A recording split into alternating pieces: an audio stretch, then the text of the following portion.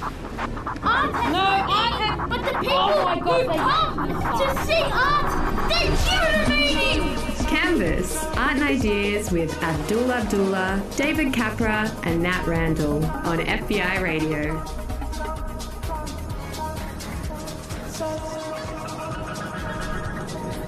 You're listening to FBI 94.5 and this is Canvas, a show about art and ideas created by a team of artists. We are broadcasting from the land of the Gadigal people of the Eora Nation, and we pay respects to our Indigenous listeners and their elders past and present. My name is Nat Randall. My name's David Capra. My name is Abdullah. Thanks for joining us this Sunday morning. Today we have a massive program as always. Writer and author Benjamin Law will be on the phone talking about his quarterly essay Moral Panic 101. We have artist Deborah Kelly, who will chat about her recent projects here and overseas. And Sightworks artists Kath Fries and Barbara Campbell will join us in the studio to talk about the birds and the bees. But before that, what have we got? What have we seen this week? You've had an action-packed week, haven't you? Oh, I have. I was nursing some Sydney Contemporary hangovers from last weekend, but then yesterday got to hand out the prizes for the Young Archies, the Young Arch Ball, which is so much fun giving out. There's 4 age categories, like 5 to 8, 9 to 12, 13 to 15, and 16 to 18. So 4 prizes and 20 finalists. And giving those kids those certificates and that prize money was one of the funnest things that I've ever got to do. Did you think that some of the parents were a bit eager and maybe, do you think that they maybe drew some of the works? That's a good question. I often think that myself. I know, because some of those works... They were pretty amazing. I'd like to give them the benefit of the doubt as a judge, but yeah, there were some pretty spectacular works. Can you describe one of them? I'll say the winner of the youngest category, the 5 to 8, was Poppy, and she did a self-portrait with her plush toy, which is a penguin that she carries everywhere, and in the background, so the whole page was covered. There was a big story going on about what's in her room and what she likes doing, and she was a fantastic little personality. Beautiful. And David, what have you been up to? I went to, last night I saw the Oceanic Rhythms Songs of the Pacific, hosted by MC Trey and friends, which was wonderful. Where was that on it? That's at Campbelltown Arts Centre. It's part of the Sydney Sacred Music Festival, which has been happening all over town. And I was looking at their program tonight. There is at 6 p.m. at Glebe Town Hall. There's a Sacred Rituals from the Balkans. So that should be pretty fantastic. Yeah. What have you been doing, Nats? I've Randy, Nats and the cat. What have I been doing? I've just been getting well into preparations for my LiveWorks show. So we did a bunch of interviews yesterday for Female Crew, amazing practitioners around Sydney, and just doing the big call out for male participants. Are you going to consider me and Absi? I mean, I'll consider it. You'll consider it. Where do we hand in our resume? Look, if you just send me a personal Facebook message, and I'll assess if you've got the chops. Now, this is a bit of a treat. We do have our curated tracks by Post Motel, which we'll get to in a minute. But I just thought I'd put this song on. It's a bit of a I don't know. Have you seen that documentary of Eileen Werner? Not yet. That was oh my God, it will knock your socks off. But obviously Charlize Theron played her in Monster. But this was a request that she had to be played at her funeral after she was I don't know what the word is, but she was killed at the hands of the state because she was executed. She was executed, and so this was her request to play this song. It's a bit of a somber note this morning, but it's such a beautiful song, and Natalie Merchant, who sings it, agreed for it to be in the documentary. It's really beautiful.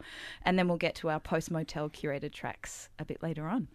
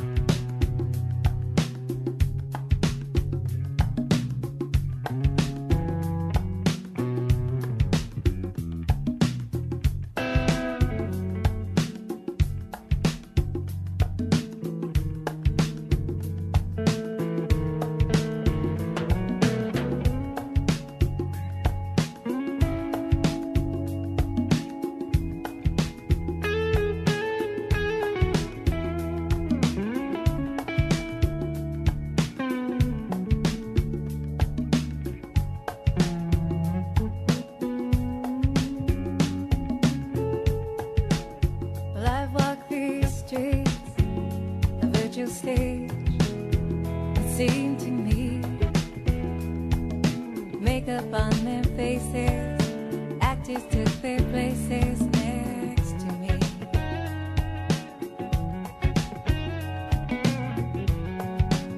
Well, I've walked these streets in a carnival of sights to see. All the cheap thrill seekers, vendors and the dealers, they crowded around me. Have I been blind? Have I been lost inside myself and my own mind? Been hypnotized, mesmerized by what my eyes have seen.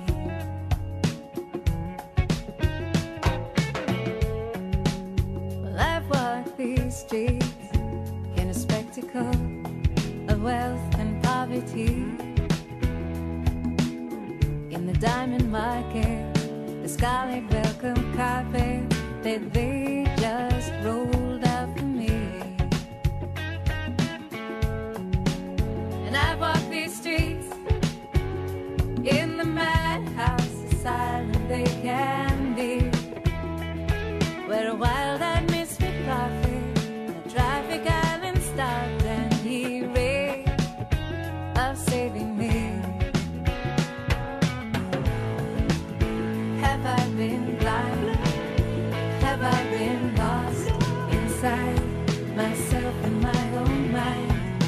Hypnotized, mesmerized by what my eyes have seen.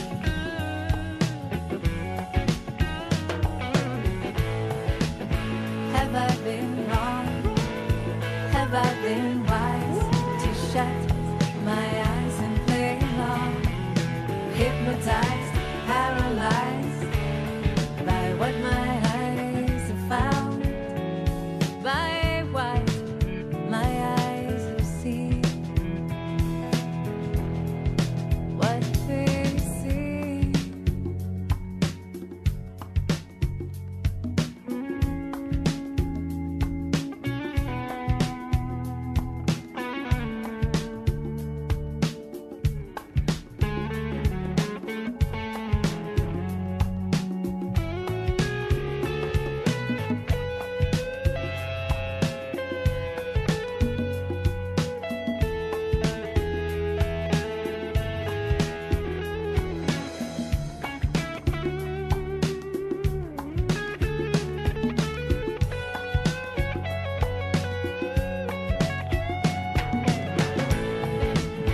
Have I been blind?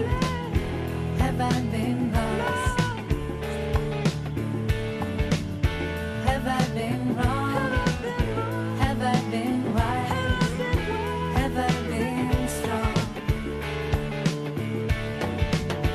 Have I been hypnotized, mesmerized by what my eyes have found? In that great street carnival,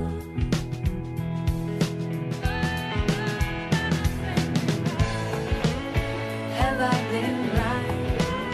Have I been lost?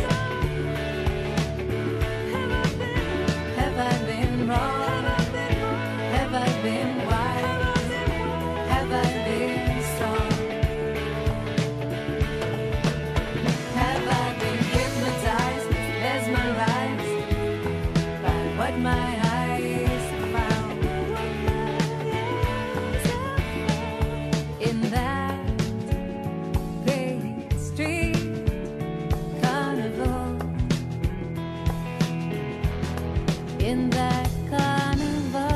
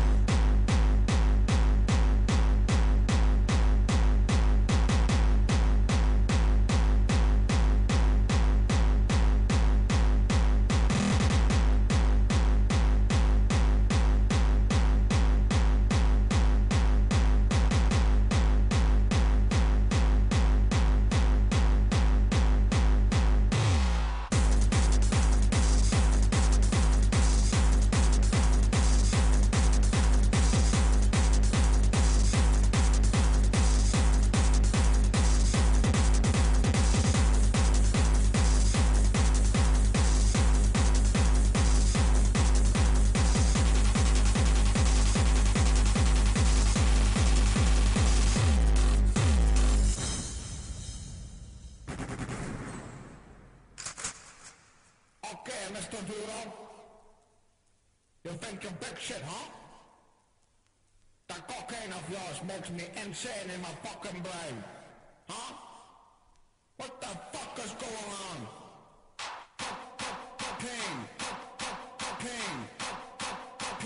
Cocaine, motherfuckers. Cocaine. Okay, Mr. Duro.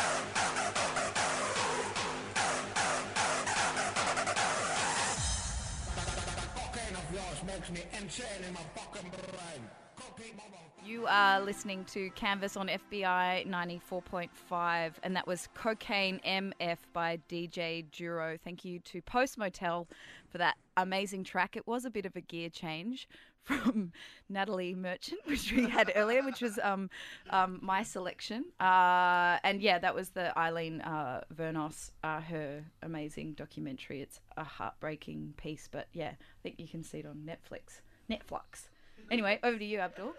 Siteworks is Bundanon's annual spring event, which brings together scientists, artists and community voices together to share knowledge and ideas arising from the Bundanon sites through a series of discussions, presentations and experiences. In the studio, we have two Siteworks artists, Kath Fries and Barbara Campbell. Welcome, guys. Good morning. Hello, Hi, thanks for having us. Hey, Barbara, you are a Siteworks veteran. Yes, I am. So old. For the uninitiated, what can they expect at the event?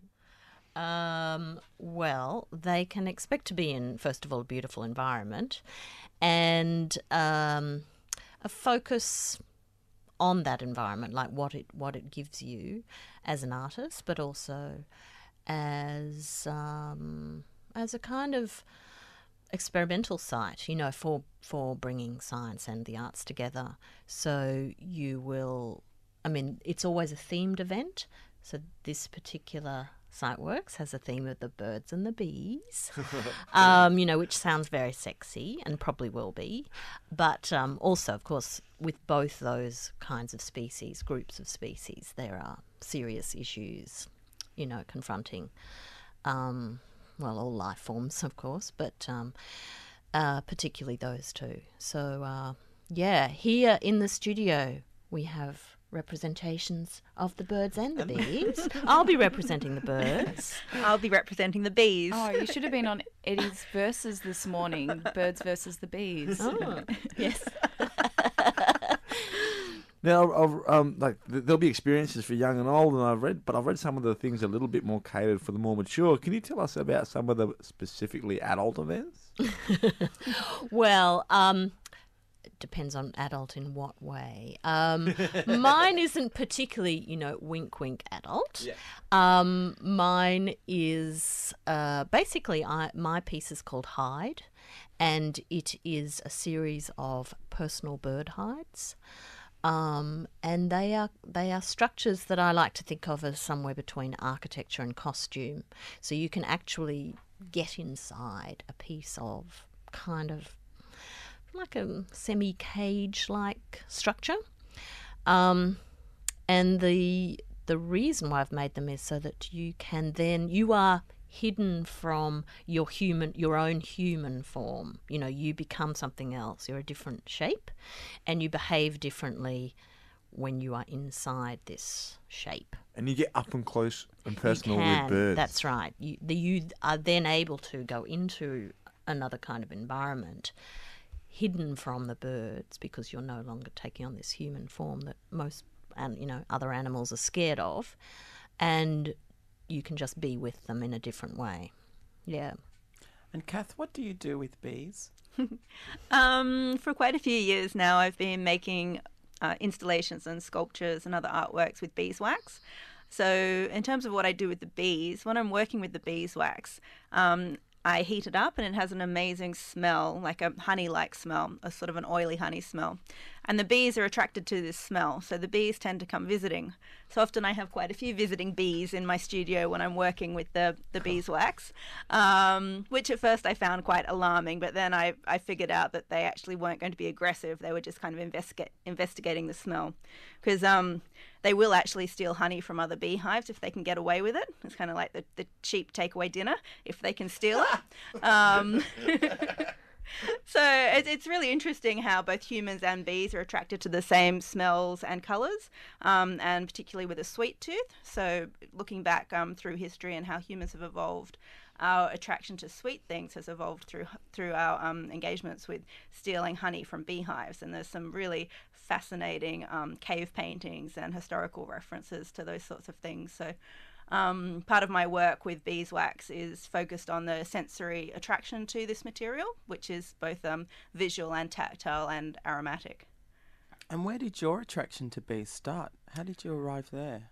Actually, it began when I did a residency in Bundanon in 2011, as I was working with some found pieces of wood, and I was sort of they were full of termite holes that I thought were really fascinating. So I sort of clearing the dirt out of them and rubbing them back and trying to think what would be a good way to bring the texture out. And my first thought was like a furniture polish. And I got some of that and hated the smell. I thought, oh, why not something like beeswax, because that must smell good. So I started playing with beeswax at that point at Bundanon, and have become quite obsessed with bees and beeswax since then, and have done like a beekeeping course and quite a lot of study, and it's been quite a big part of my PhD that I'm just finishing too. And I saw some of these beeswax works at Wellington Street projects like just last week. What was that experience like? Oh, Wellington Street Projects was a really great space to show in, and had a really nice bunch of artists in that group show. And we were all working with natural materials and things that changed and shifted. And of course, that space is filled with natural light, and there's plants outside. So it was a really refreshing and interesting sort of situation to stage the works in. And Barbara, just speaking on the back of like the site of Bundanon, how has that affected your work? And is there a specific bird life that's out there that is uniquely sort of, what is that, the Illawarra, like Nowra region, or is it? Yeah. Well, Shoalhaven River. Yeah. So, it's on the river, so that will attract a certain kind of bird life, given that water. I mean, I'm not a scientist, and I'm certainly not a kind of scientist of that environment. But when I did the first SiteWorks residency in 2010, there was quite a long period of laboratory work. We were there for a week, and there was a guy there who sadly is no longer alive, but a guy called Jim Wallace, who was a local and a naturalist, and he absolutely knew everything about both the bird life and the plant life of that site. So he behaved very differently to everyone else. You know, he was just completely in tune with these sounds that no one else was really aware of. So I would watch Jim, you know, behave in a particular way, and he would notice some, flutter from point A to point B and be completely distracted and then go off and investigate, because he knew that meant a nest was, it was like a behavioural thing that he was just locked into. So it was actually through watching him that I became interested in bird behaviour, because, they had obviously over his entire lifetime changed him. And it did actually lead to my own PhD work. Yeah, so I have, since 2010, started and finished a PhD based on this experience. Thank you. And what a way to culminate that sort of presentation at SiteWorks. Yeah. This is a bit of a digression, but I couldn't have you in here and not talk about it. Earlier in August, you opened Neil Roberts' Chances with Glass at Canberra Glassworks, an exhibition curated by you and Jane Crush, exploring Roberts' fascination and the vulnerability and quality of glass, but also its violence. I've read nothing but praise regarding this exhibition. What was it like for you to put this exhibition together? Well, it was really enjoyable. I could re-engage with Neil's work. I haven't curated a show of his work since 2004, I think. So, that's quite a significant period of time to have elapsed. And I could, bring works out from storage and really think about one particular aspect of the work, which is this engagement with glass. And there were particular moments which were, just completely kind of magical, where, works that I had never seen myself, I'd never seen them displayed, and I'd never put them up myself, that I only had one photograph of, and that was all I had to go by, and I had to kind of imagine how this work would actually work, and so, 4 people helping me put this thing together, and it worked on torsion and gravity to make it work. And with those kind of forces, it's very hard to predict how they will, if it will work. So there was a point where, just a couple of millimetres. I should describe the work. So it's a whole lot of glass rods, long 2-metre pieces of very, 4 mil diameter glass rods that get threaded through like a bundle, like a sheaf of hay almost, through this core of an old pick head. So a very heavy cast iron object with these very, very fragile glass rods coming through it. And the pick head, which is heavy, gets suspended in space by this coming together of these glass rods. So at just one point it just kind of locked in.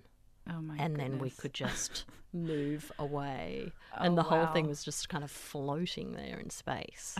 So it's like, oh my God, this is it's kind of this rare moment. Yeah. Was there something that you learnt about him through putting this work together? I guess maybe relearnt. Yeah. So, the qualities, like Neil's qualities were largely about, I always think of his work as a particular brand of feminism through a critique of masculinity. Yeah. And I think that's what I relearnt. So, all kinds of just his critique and engagement with arenas of masculinity, like boxing rings and street gang warfare and things like that, which he really used glass in a very sort of precisely emotional way. Yeah. Thank you for talking about that. You can see this exhibition. It's on until October the 15th, so I do urge everyone to get to Canberra to see this amazing work. Over to you, DC. And Kath, you've done more residencies than I think any other artist I know. Can you talk about one that's particularly shaped you? I have done a lot of residencies, and a lot of the driving force behind that is working with sites and responding to surroundings and situations, and this process of being present with the time and place that you're in. So the Bundanon residency was really significant for me. But that was a while ago in 2011. And more recently in 2015, I did a residency in Finland in the middle of winter, which was really beautiful. It was like being in a fairy tale landscape on the edge of the forest. Everything was covered in snow. They've got these really cute little buildings that are brightly painted in Finland, so they stand out against the snowy background. And because so much of my practice is about found materials and our sensory engagement with these materials that are often ephemeral and changing. So I did quite a few works there with icicles and with ash from the sauna and snow that I collected from around the place, and then worked with them in different ways and documented them as they changed, as they melted or altered over the couple of weeks that I was there.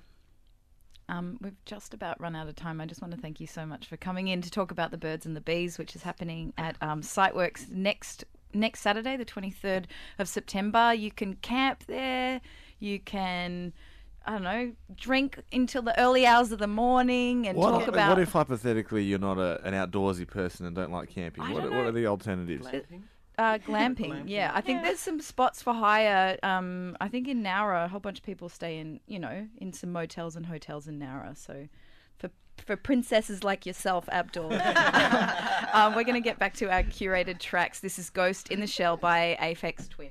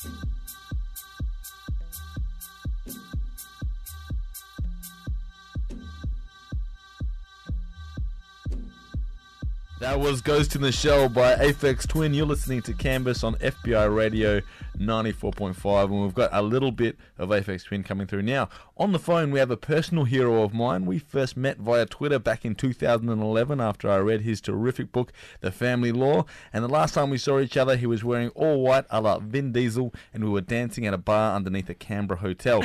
Benjamin Law is an author, a journalist, and has recently released a quarterly essay, Moral Panic 101. Hello, Benjamin. G'day. Thanks for having me on. Hey, thank you. Man, I've been reading your essay. I've been reading your essay detailing the fiasco that was the dismantling of the Safe Schools program. You've since been the target of some pretty outrageous editorial. They're really trying to drag you. How are you holding up, man? You know what? This makes me sound like a very sick individual, but I've kind of been loving it because the thing is, it's hard to get people reading a 25,000-word investigative journalistic essay about government policy, in this case the Safe Schools program. And the fact that the Australian has drawn so much attention to it, the fact that people have been interested in seeing the back and forth conversation between the Australian and me, means they've kind of been really engaged and curious and interested in terms of what the other side of the story is. All around the nation, people are suddenly reading an essay that I really wanted them to read. It's been fantastic publicity. And that tweet that sort of helped you along the way, a few days ago, you thanked the unholy alliance of the Australian, Sky News and the Australian Spectator for giving you a week's worth of national publicity. Your hilarious tweet that seemed to cause a stir, a tweet that was grossly misinterpreted, that has the Australian Christian Lobby Group labelling you as a rape advocate. Can you give us a quick overview of what the hell happened? What actually happened? Yeah. So for those of you who are just tuning in, haven't really been aware of this thing playing out in the last week, before my quarterly essay on safe schools and the protection of LGBTIQ kids came out, and keep in mind that this is an essay that really has to forensically analyse what the Australian newspaper got wrong in its coverage about safe schools. About a week before the essay came out, I put a tweet out there saying, and this was after Eric Abetz said same-sex marriage would lead people to marrying bridges, and Kevin Andrews said that he wouldn't marry his cycling buddies, all these, and Lyle Shelton once again compared same-sex parents raising children as akin to the stolen generations. So after all that happened, I kind of tweeted that sometimes I wonder if I'd hate sex all of the homophobic politicians out there if it meant it got their homophobia out of their system. The Australian interpreted the term hate effing or hate sex as rape. I'm now apparently a rape advocate, but I think what the Australian has underestimated is that people have access to this magical thing called Google, and they can Google the definition of hate effing or hate sex, and they'll see straight away that I'm not talking about sexual assault. Also, I think it was just hilarious that the Australian started that story on the Monday that my quarterly essay came out. So it's such a transparent campaign against me. It's exactly what I write about in the quarterly essay, so they played right into my hands. And Safe Schools was a program that details its agenda quite literally in its name. It was designed to make the school environment safer for LGBTQIA students. How has this been seen as a bad thing? Okay, so one thing that I really want to make clear, and I do make clear in the essay, is that Safe Schools started as a Victorian program that had bipartisan support. So under the Liberal government in Victoria, they actually increased funding for Safe Schools because they saw it as so important, so valuable and so successful. When federal Labor was about to get knocked out, they introduced Safe Schools, which meant that it would have to be carried out by the Abbott government. But the Abbott government approved it, developed it, and were really behind it. They launched Safe Schools Coalition Australia, and at the very basic level, all Safe Schools was a cheap, extraordinarily cheap program that asked principals and teachers to sign a pledge that they'd make schools safer for LGBTIQ kids. And they have been recognised for decades now as the most vulnerable demographic, both to bullying and suicidality. So wanting to commit suicide, attempting to commit suicide, and committing suicide. So it was this kind of political no-brainer, and it was really mild. Principals and teachers signed a pledge. And then it was really up to them as to how they thought they should keep LGBTIQ kids safe. Nothing else was required of them, just signing a pledge. What were some of the lies? What were some of the things that the Australians said that were just straight out wrong? Okay, so the Australian made a mistake in conflating safe schools with an optional resource that was developed in November 2015 called All of Us. And All of Us is a lesson that was developed in conjunction with the Australian curriculum, assessed by Australian curriculum experts, and also developed, I know this sounds really boring because it is, but it was also developed within the Federal Department of Education. So there were so many checks and balances. Again, this is an optional resource, but when the Australians started publishing it, they basically presented safe schools as the resource.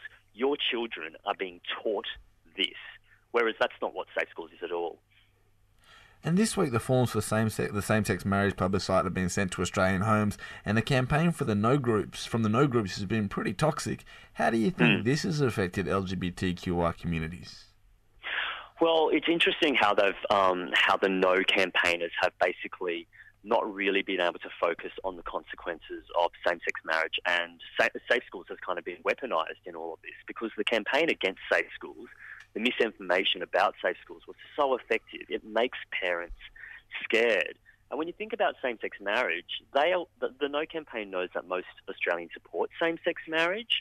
They know that the arguments against same-sex marriage don't really hold up. A lot of people know same-sex parents nowadays as well. So as a result, they say, look, if you're going to say yes to same-sex marriage, you're going to say yes to this toxic safe schools program that you've heard about for a year in the Australian, where they published 90,000 words on how bad this program was. So it's been quite an easy argument and an effective tool for them to use safe schools as artillery in their fight against same-sex marriage. And Benjamin, would you be able to give our listeners an idea of where we are with the Safe Schools program? Is it being implemented in any way, or? Yeah, so look, Safe Schools was federally funded and it was rolled out quite happily for 4 years actually, and funding has just expired and is just about to expire countrywide. So it was, it's different state by state. Some states, actually most Australian states, will continue funding safe schools out of their own pocket in some way, shape or form. Some states and territories aren't going to call it safe schools because the brand has been completely rubbished now. And what's kind of really sad, I think, is that, coalition or liberal governments, state governments, are basically not going to roll safe schools out because they're liberal or conservative governments. At the same time, there is optimism. One, safe schools continues. And two, even those states, such as New South Wales and Tasmania, that aren't rolling out safe schools on a state level, their anti-bullying programs will now have to specifically and explicitly address homophobia in some way, shape or form. And that was never a guarantee before all this stuff started. That sounds really, really positive. And I know that you've written a lot about how safe schools would have changed your upbringing. I grew up as a queer woman in Canberra and completely closeted. And I guess, just seeing the effects of what safe schools could do for kids, particularly in regional towns, is pretty profound. Absolutely. We've seen a raft of problems, of hate, of prejudice, of violence, both physical and online, since the postal plebiscite has come into public discussion. Do you believe anything, positive has come from this process? Some hope or light in a pretty disgusting, dark time? Yeah, I think one thing is that it's galvanised and mobilised people as well. So it's had to, on a very fundamental level, I think it's a tragedy that we're going through this at all. It's $122 million of taxpayer money that we're basically using on, if it's not a vote because votes are binding. It's not even a plebiscite because a plebiscite would be mandatory. It's not even really a survey because surveys are statistically accurate. It's a vox pop, essentially. That's what we're spending our money on. So I think that's really tragic. I also think it's really sad that it's tearing a lot of families apart. A lot of queer adults have spent their lives getting to a point of peace with their family. Yeah. And now this is kind of raising up really personal conversations that they haven't needed to have for a while, and it's really destroying personal relationships.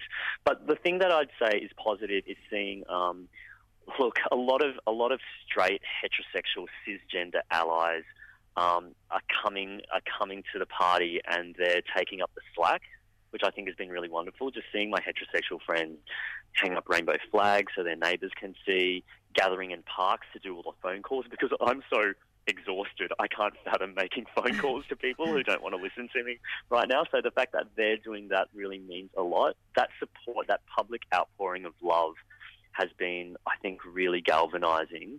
And I think the other thing that's kind of, I don't know if it's positive, but maybe a good reminder in all of this is that if you're born different, whether it's you're a part of a religious or ethnic minority, or if you are queer yourself, you were kind of born fighting. And I know that the next couple of months are going to be tough for the queer community, but as Janet Bock, a transgender activist and author visiting from America recently said, we're the community most equipped to have this fight because we were born fighting. Oh, how brilliant. It's Thank a you. great quote. Thank you so much, Benjamin Law. I know that you're a very busy man, very, very busy man. You're also gracing the covers of the Sydney Fringe Festival guide as well, aren't you? I know. You are are everywhere. I'm like herpes. Yeah. I got off the plane the other day, an international flight, and there you were on posters all through the airport. It was great. I'm so sorry about that. Hey, just before I go, can I just remind your listeners that if you want to see me talk about Safe Schools more in the quarterly essay, Better Read Than Dead, which is the bookshop in Newtown, which is awesome. They're having an event on Thursday, the 5th of October, and I'll be in conversation with Shannon Malloy. Happy to take your questions and happy to sign copies of the quarterly essay, Moral Panic 101. Amazing. Thank Awesome. you, Ben. And Ben has selected a track for us this morning. This is by top queer artist Frank Ocean. This is Ivy. Thanks, Ben. Thanks, Ben. Thanks, guys. That I was dreaming when you said you loved me.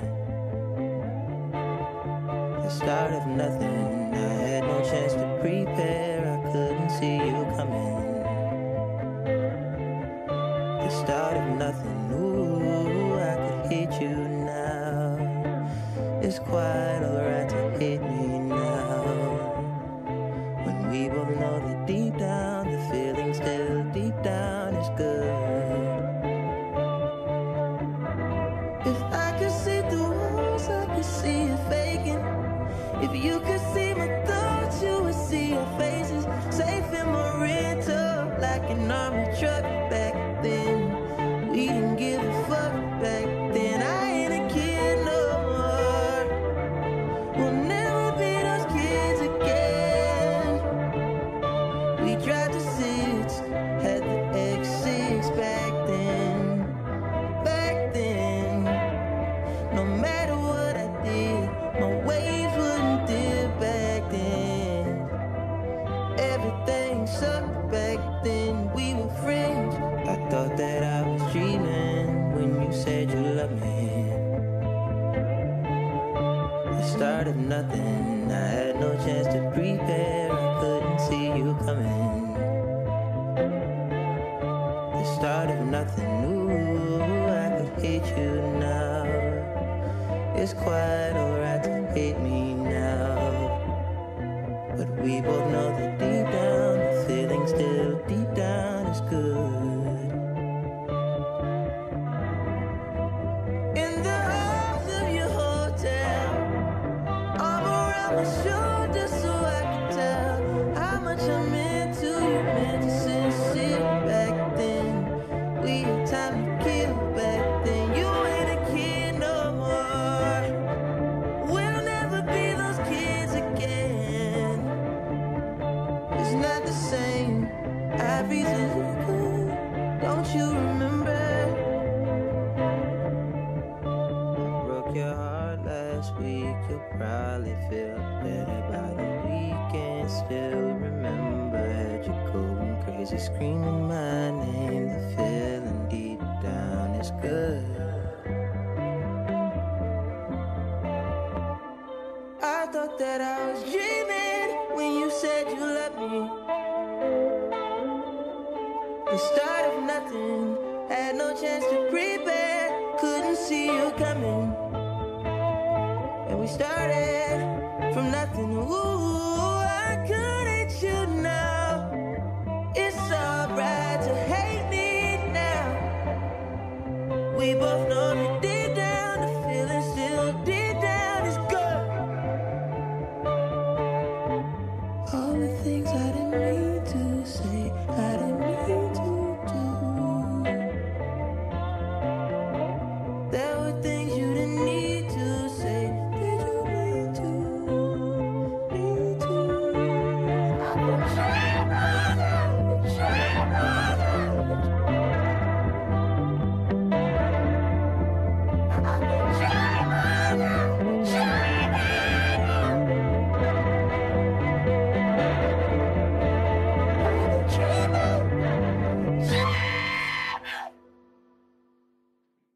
That was Frank Ocean with Ivy. Thank you to Benjamin Law for picking that song for us. Our next guest, Deborah Kelly, began making socially engaged work in the early 1980s and has been exhibited across Australia and internationally for many years. Deborah's work is currently in Public Body number 2 at Artspace, and her upcoming project, The Unflinching Gaze at Bathurst. She recently finished her first solo exhibition overseas, an incredible, very queer feminist show, Venus Envy, which I cannot pronounce the name of the gallery. Deborah, could you give us a hand with the pronunciation? I can just give you the wrong pronunciation. That's the a wrong start. pronunciation is the Kvindermuseet. Oh, that Sounds sounds pretty good. Yeah, yeah. I know that sounds good, but it doesn't sound like Danish. Hey, Deborah, what was it like to show there, and how did the rest of the world respond to Deborah Kelly? You know, it was pretty fun. It was very exciting to be invited to have an solo show in Denmark in a museum, in the Women's Museum it actually is. That's what those words mean, which I think you actually pronounce something like spaghetti bolognese. I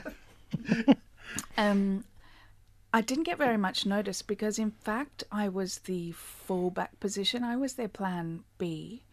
But the truth is, the plan A was Anoni, who used to be Anthony and the Johnsons. Whoa. And Anoni pulled out. If you're B to Anoni, exactly. You're doing pretty goddamn well. Yeah, I wasn't cut at all. I wanted to have a T-shirt to say that. It just meant that I had to do it pretty quickly. And so, you know, it's a social history museum, not an art museum. Social history really suits me because my work seeks to participate in the world that it, you know, conjures and wants to address. So that part was really cool, but they haven't really worked with artists that much. So we had to have vigorous discussion on many, many occasions. She says discreetly. But at the end, about 50 to 70 local women had participated in the project that I set up there, which was more people than they had ever seen in the museum at once. And we turned into a kind of feminist art production factory. Because we had acquired this vast archive of Danish women's magazines from the 1920s through the Nazi occupation, right up to the very, very intense flowering of feminism in the early 80s there, late 70s, early 80s. So we had this treasure trove that was like the very substance of women's history. Oh, incredible. But they were all duplicates, so we were invited to cut them up and make new things from them. And the work that was made was so strong, really, really incredible, and so fun to get to, you know, open the door to this happening. Oh, Deborah, earlier in the episode on the show today, we spoke to Kath Fries and Barbara Campbell about their contributions to Siteworks. You'll also be showing at the festival. What are you doing? I'm actually not. Oh, how did I get that? Were you in last year's?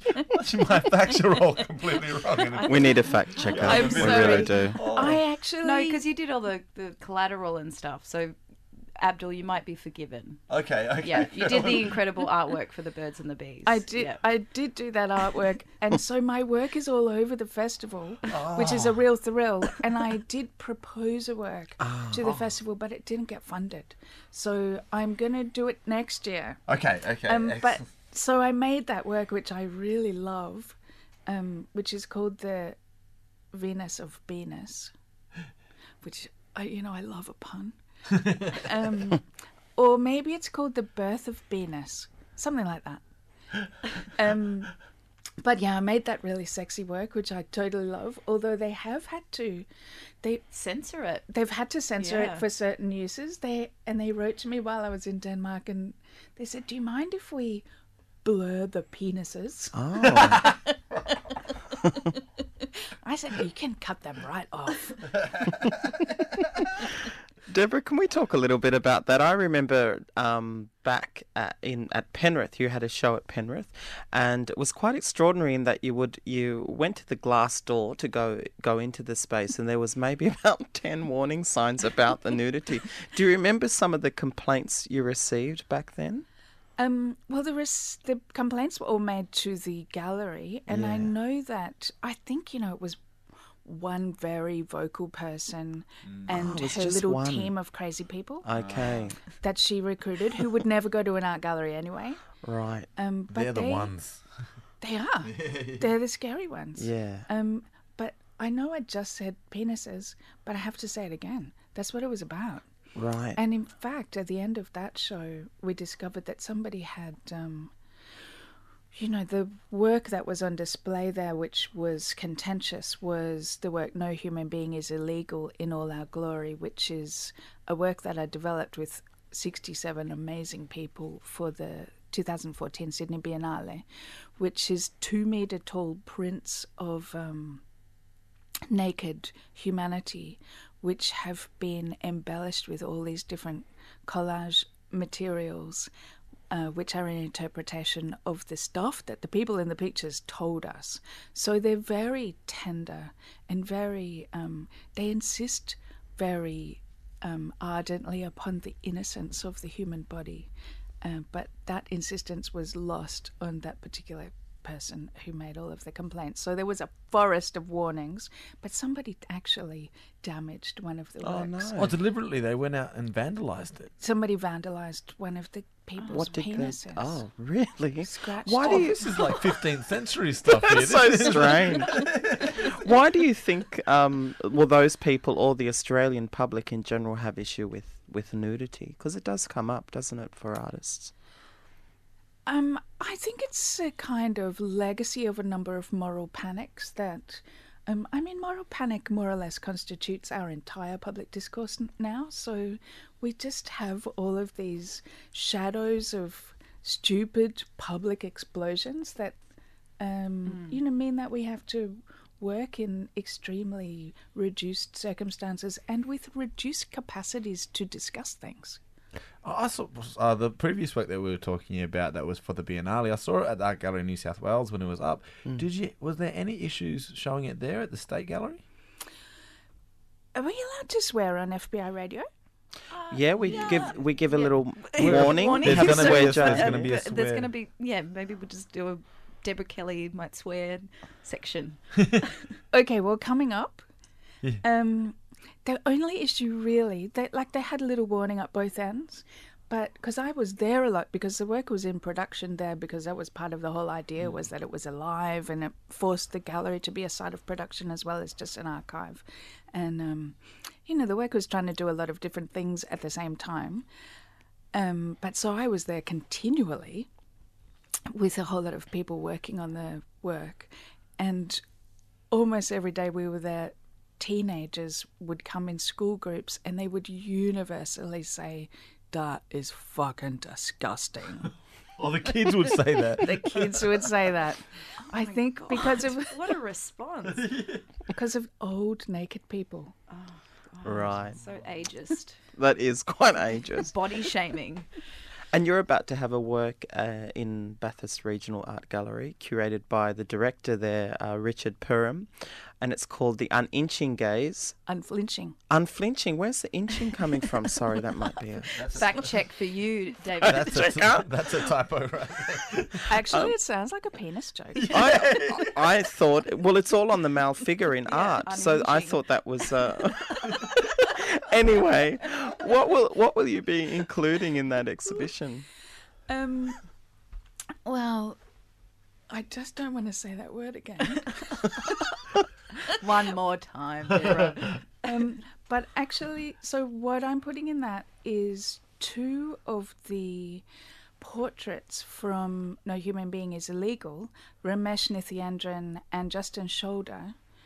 I've had them re-photographed at very, very large scale, and I'm printing them on organic linen 3 meters tall. So they're going to be kind of banners of themselves, huge banners of themselves. Wow, epic. And I'm also showing 2 of my, I think, maybe the best collages I've ever done in my life, which are also the simplest collages I've ever done in my life. I'll give them to you to put on your Facebook or something, because I'm definitely totally crazy about these works. They're the simplest collages I've ever made, but I've had them printed 2 meters tall on silk, and they are part of my show Venus Envy in Denmark, and they will be back in time to go to Bathurst. Oh, incredible. Earlier we had Ben Law on the phone talking about his Moral Panic 101 quarterly essay, and just talking about the implications of being queer today and how the postal plebiscite has affected, all of us, I guess. As a queer woman and artist, how has this sort of affected you currently in the way that you're making or the way that you're experiencing? Well, it's a pretty hard question to answer, because a combination of the entire nation getting to vote on me and menopause is making me extremely tearful and full of rage. Yeah. So, and rage with nowhere to go sometimes leaks out of your eyes. It's very, very uncomfortable. But I must say also, I have received a lot of extremely warm cuddles from people I don't even know very well. So, the level of solidarity, especially from other people who have been marginalised by this government and the forces of this government, which is everybody on the margins of power, I think, queer people and Aboriginal and Torres Strait Islander people, and really especially Muslims, I must say. There has been a lot of kind of rueful and maybe accidental solidarity across those parts of the culture which are being squeezed out and excluded and told that we are not wanted and told that our humanity itself is in question. And so, it's an excruciatingly difficult time, I think, and if I really talk much more, I probably will cry. But it is also an opportunity for new levels of loving solidarity, and I'm grateful for that. Thank you, Deborah. Hey, we've got a curated track that you picked for us today. Can you explain it? I just wanted to dedicate this song to my beautiful girlfriend, Sue Goldfish. Oh, and it's called Oh Susanna by the Be Good Tanyas. Thank you so much for coming in this morning. This is it. Thank you for having me.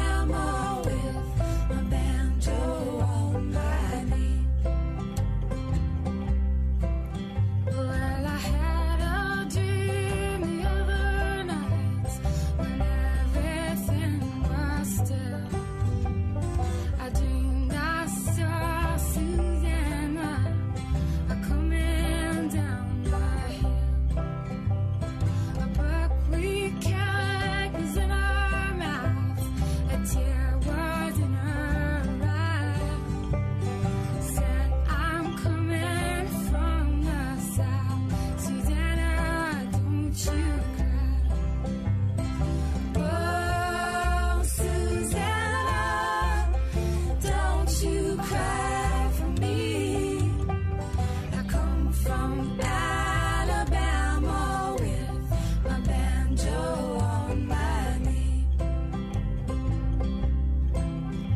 Where I soon will be in New Orleans, and when I do arrive, I'll go and find my Susanna if she is still alive. And if I do not find that girl, well, I will surely die. When I'm buried in my grave, Suzanne, don't you cry. Oh, Susanna, don't you cry for me. I come from Alabama with my banjo on my knee.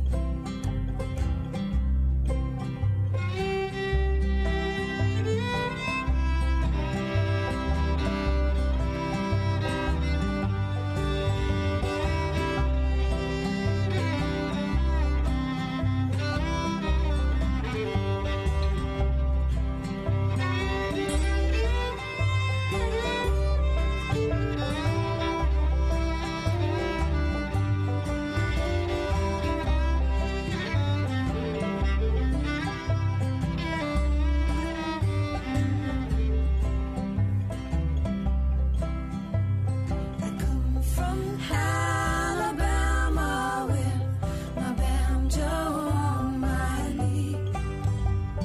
I'm going Louisiana, my own true love for to see. Thank you, Deborah Kelly, for that amazing track, Oh Susanna, by the Be Good Tanyas. She made all of us leak from our eyes after that beautiful dedication. What's happening this week? Anything happening this week? Kath The big- Fries is in the graduation show, her PhD graduation show at SCA. It's opening Thursday and it finishes on Saturday. And the big Anxiety Festival Which- opens this week, doesn't it? And I you're am as an ambassador of the Big Anxiety Festival. I knew and always knew that it opens this Wednesday at UNSW Galleries. And that is a massive program across multiple venues, all out to Western Sydney. We've got Marion Abood and Vicky Van Hoot. Oh, they're that's right. creating something by the Parramatta River. Oh, incredible. I'm part it of a sounds project epic. at Fairfield Museum Yeah. and Peacock Gallery it's called We Are All Affected, with a collective called 11 of 11 Muslim Australian artists. Who are they? Khalid Sabsabi, Chidam, Your brother? my brother. Yeah, sorry. There's 11 of us in total. And you're doing a few public programs, I saw. Yeah, I'm doing a couple of workshops and talks over the next couple of weekends out in Auburn and out in Fairfield. Also, everyone should check out the Young Archies if you haven't already and you're near the Arcade in New South Wales. And if you've seen the Archibald, please don't leave the Young Archies out of it. There's some really, really terrific works there. By their parents, yes. No. I'm joking, sorry. Thank you for listening. We had a really great big gay-themed canvas today. It was really good and so fabulous to get Benjamin Law. He's, wanted man. I love Benjamin. What a bloody articulate, charming, incredibly, creative, and he's got the Family Law season 2 that's Yes, out. Yeah. on the ABC. Yeah, how incredible. Very smart. It's good. Oh man, bit jealous actually of his amazing skills. Thank you for listening today to all of our guests. Canvas is brought to you by a team of artists: Abdul Abdullah, David Capra, myself, Nat Randall, and our executive producer Aurora Scott. Abdul, you've curated our final track for today. Can you explain what this song is? Oh, this one's Turquoise Prince. He's a friend of mine. He's from Canberra, and I think he's the future of music in Australia. So this is his most recent release. It's called Like Your Friends.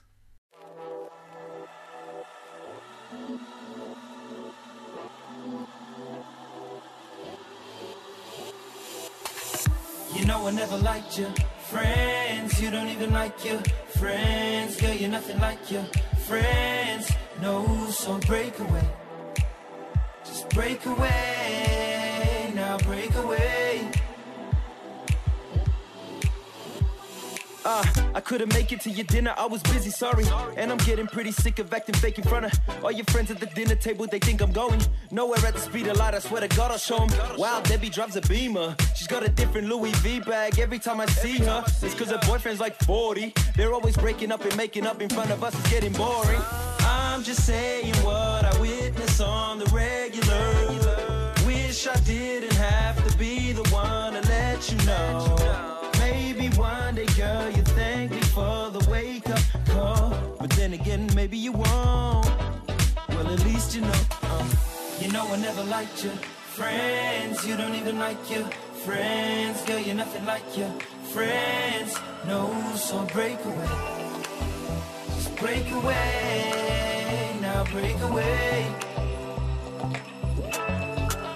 I'm already running late for the party, I think I'll give it a miss. Plus I've had enough of meeting arrogant pricks.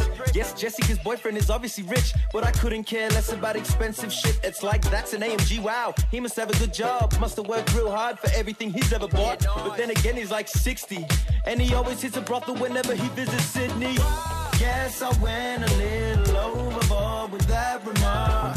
But you compare me to the type of man without a heart. Maybe one day, girl, you thank me for the wake-up call. But then again, maybe you won't.